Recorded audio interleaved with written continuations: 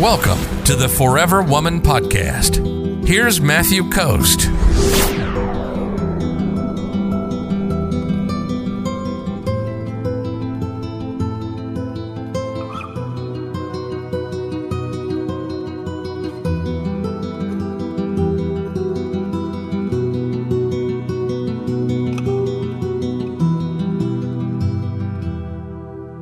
Samantha says, I still love my boyfriend even though he cheated on me. Well, there are a lot of different things that I have to say about this, Samantha. And, there's this one side where, there's two sides to every relationship, and there's kind of one side, which is him, which is like, obviously he doesn't have honor and integrity and all kinds of different very important character traits. Because if he did, he would have broken up with you instead of cheating on you.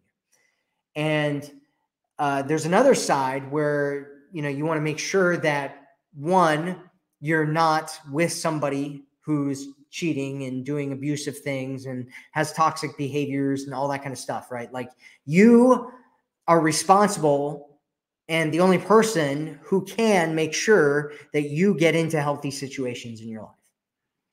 You can't force anybody else to do that, right? And no matter what you do, you may end up in a situation where somebody does something bad, and you have to reassess your situation and say, okay, am I going to stay in this situation because I have all these feelings towards this person, or am I going to respect and value myself and walk away from the situation?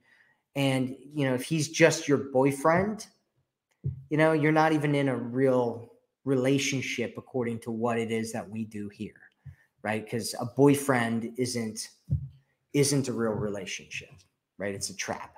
It's an exclusivity trap. And so if you're not married and you don't have kids and you can walk away, my suggestion is that you do that, because you need to make sure that you're in a situation where you have somebody who treats you well and who loves you and who respects you enough that if you have problems in the relationship, that he wants to work through them.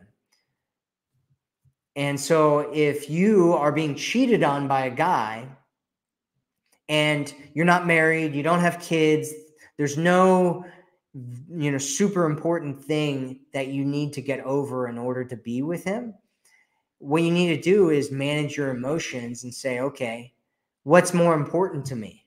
This man, or being respected and honored and valued and cherished, and having a man who looks at me and sees you as being someone who's sacred, being someone who he couldn't ever think about cheating on because you're too important to him. You're too valuable to him. You're too amazing to him. He would never want to hurt you in that way. And he's too honorable to ever do something like that. That's the kind of man that you want. You don't want a man who cheats on you. That's it, Samantha. If you're ready to attract a man who loves you, sees you, and cherishes you, visit theforeverwomanformula.com right now.